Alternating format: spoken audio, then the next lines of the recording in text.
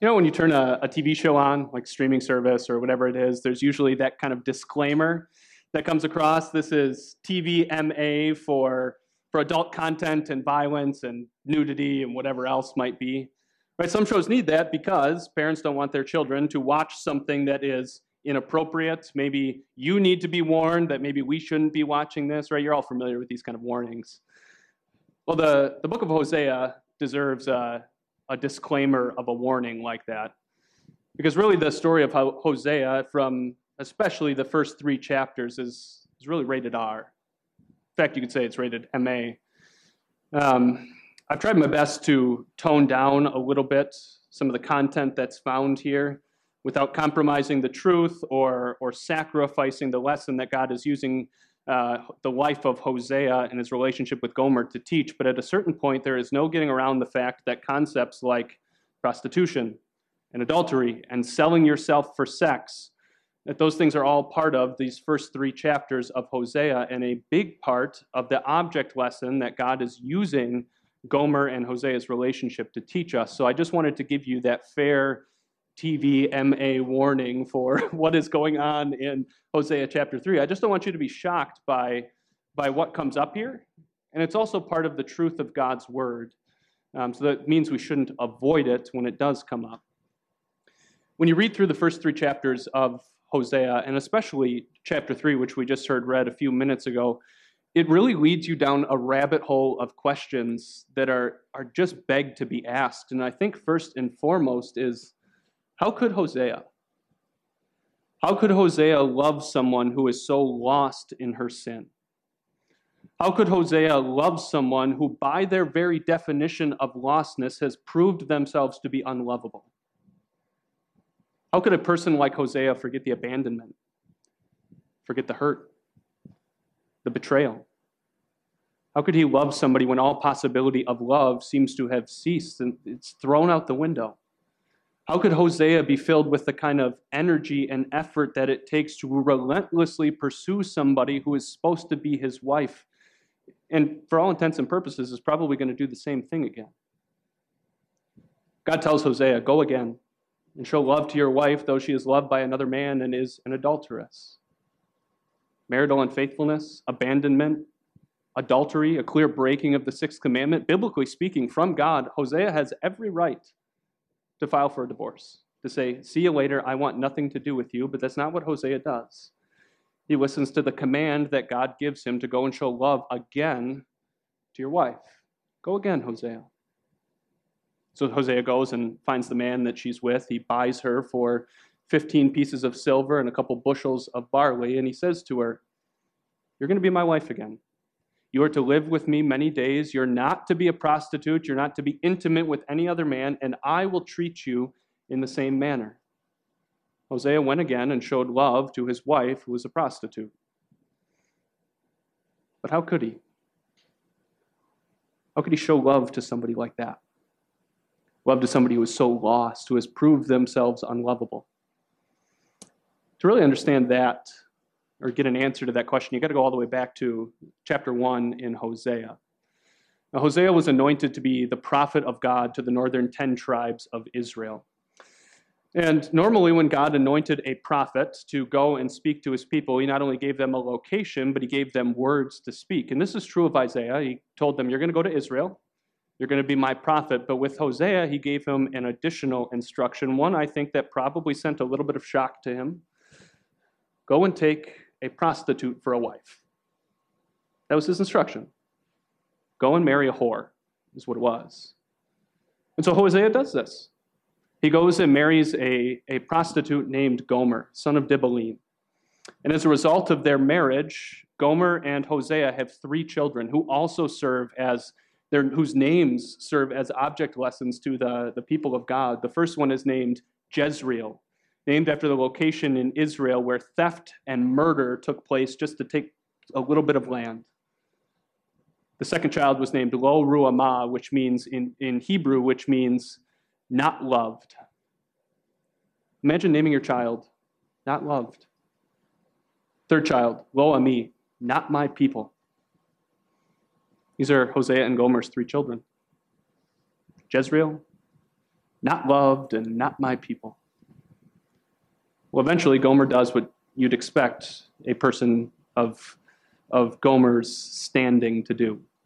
Right? We're all familiar with how sinful hearts work. Ezekiel describes the sinful heart in this way, the prophet.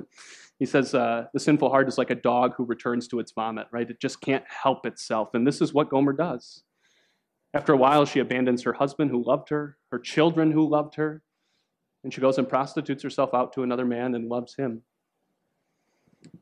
How could Hosea? How could Hosea?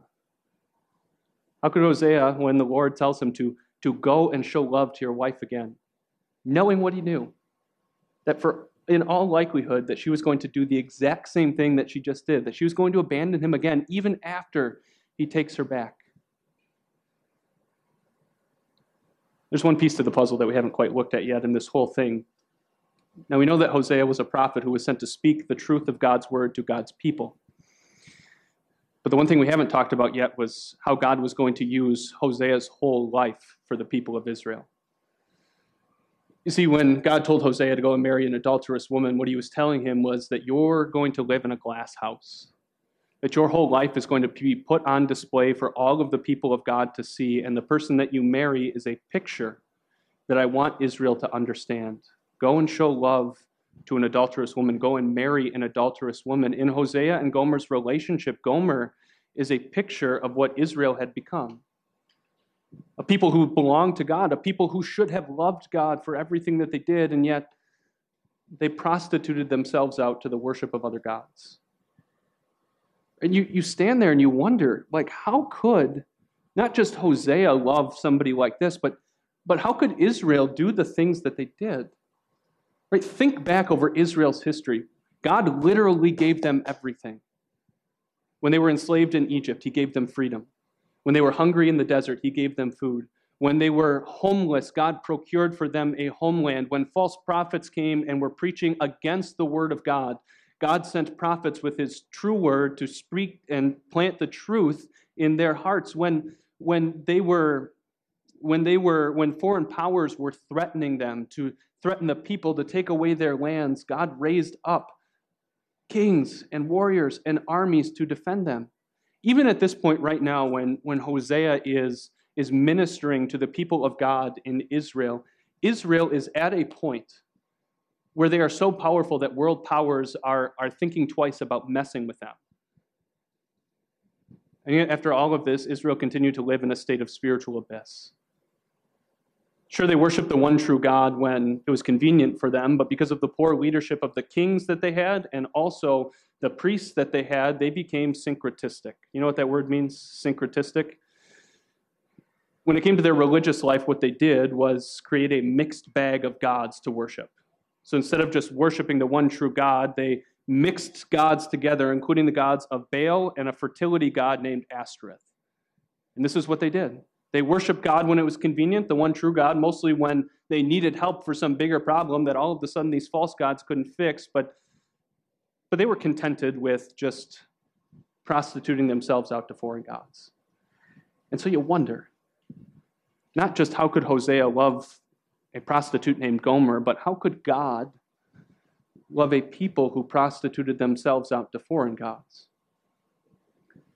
It's easy for us with the perspective of time and history to shake our fingers or wag our fingers and shake our heads and click our tongues in disgust at Israel and even at Gomer for their sinful actions.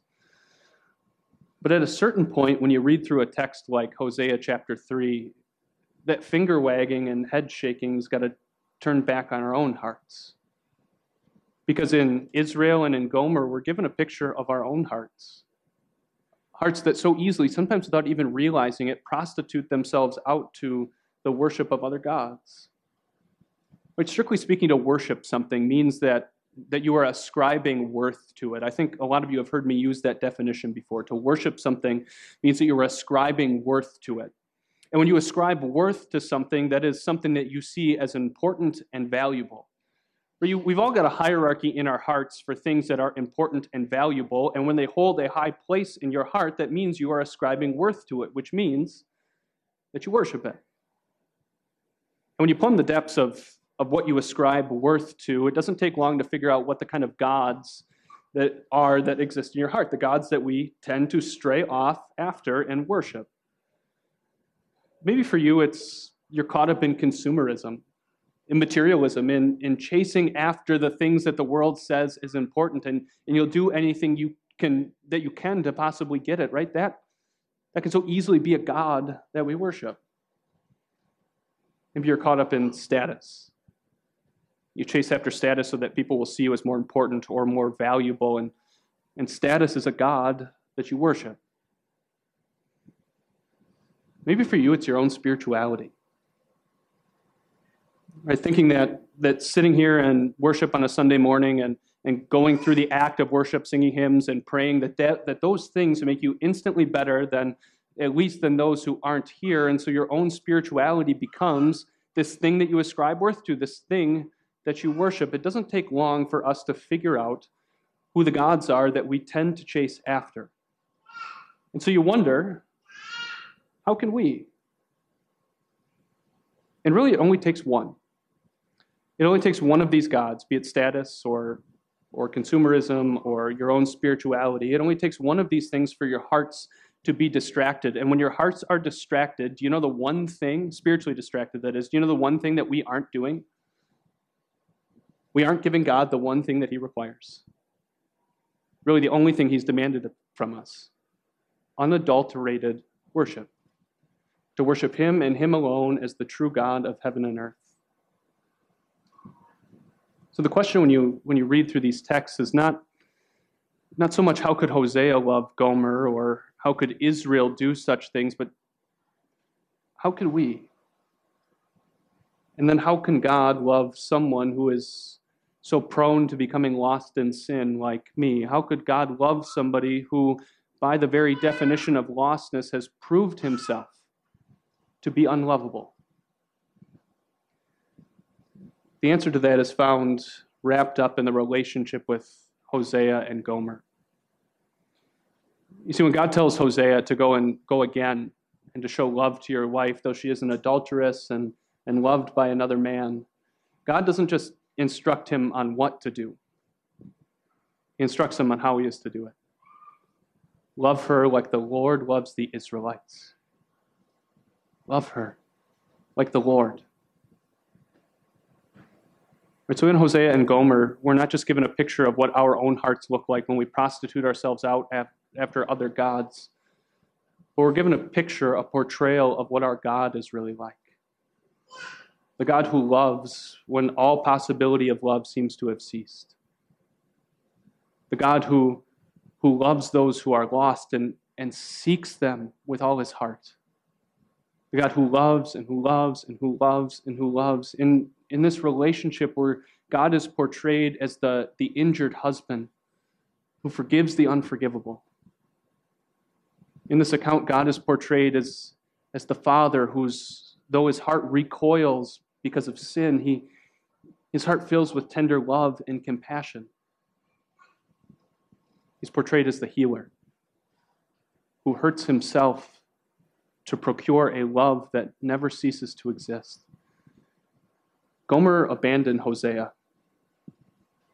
And yet Hosea went and he loved her like the Lord loves the Israelites. The Israelites abandoned God and prostituted themselves out to the worship of other gods, and yet the Lord continued to love them with a love that never ceases. You and I, we chase after these other gods that we find in our hearts, and yet God continuously seeks after those who are lost, and he finds them. He loves them, and he loves them, and he loves them. And sure, in Hosea and Gomer, you get a partial picture of all of this. But if you want the complete and full picture of the lengths that God is willing to go to find you and to love you, then you need to look at how God is in the flesh. You need to look at Jesus. You and I, we get lost all the time. And the way that Paul talks about it, when we were still sinners, while we were still lost, God took on human flesh. God came into this world. And God bought you back from your lostness. And it cost way more than 15 pieces of silver and a few bushels of barley. It cost him his blood and his life. That was the price that God paid to bring you back from your lostness. That is how God can love and love and love and love and love and never stop loving you. Even when you wander off and stray after other gods, he continues to love you because his son stands in your place. And he says, I love him. This is how I show it. And then God says, you know what this love is like. So return to me. Stop being lost. Return to me and seek me. And do you know what you're going to find? You're going to find that I promise you things that are real and true, things that are far bigger and far better than anything some false god could offer you. Seek me and you're going to find true peace. Seek me and you're going to find purpose. Seek me and you're going to find forgiveness. Seek me and you're going to find love. And you're going to experience what that love is like, and then you're going to experience what it's like to love other people like that. Because in the end, that's kind of the question that we're after today. How could Hosea love somebody who is so lost? How can we? In our lives, we've all know what it's like to bear the pain of somebody hurting us. We know what it's like to be abandoned, to have our scars marked, or hearts marked with the scars, the cost of loving somebody. And the natural thing for us to want to do is to get retribution and revenge for the way in which they hurt us. The natural thing for us is to say, I'm not going to love them anymore. They ruined every chance of that. But in Hosea, in God and God's Son, you see the other side of that coin. You see love. And it's only standing in the light of God's love that you and I learn what it is like to actually love somebody, not out of necessity or contingency, but simply for the sake of the love that God has shown you. So here's what I want you to do this morning. I want you to think about that person who hurt you deeply, that person whose name is engraved on your heart because of the pain that they caused. And what I want you to do is forgive them in the sight of God. And then I want you to go and love them. I know to you that seems like an impossibility. But not with God. I want you to love them with that kind of love that never ceases.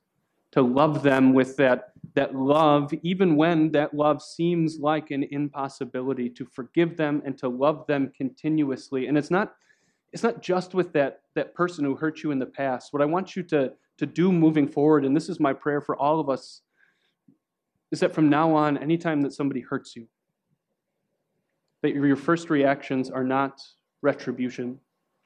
It's not retaliation. It's not holding them at an arm's length and trying to keep on punishing them and heaping guilt on them. My prayer is that your first reaction next time somebody hurts you is to forgive and to love.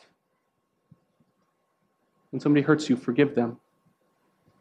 When somebody abandons you or causes you pain, love them and love them and love them and never stop loving them because this is what people who are forgiven and loved by God do.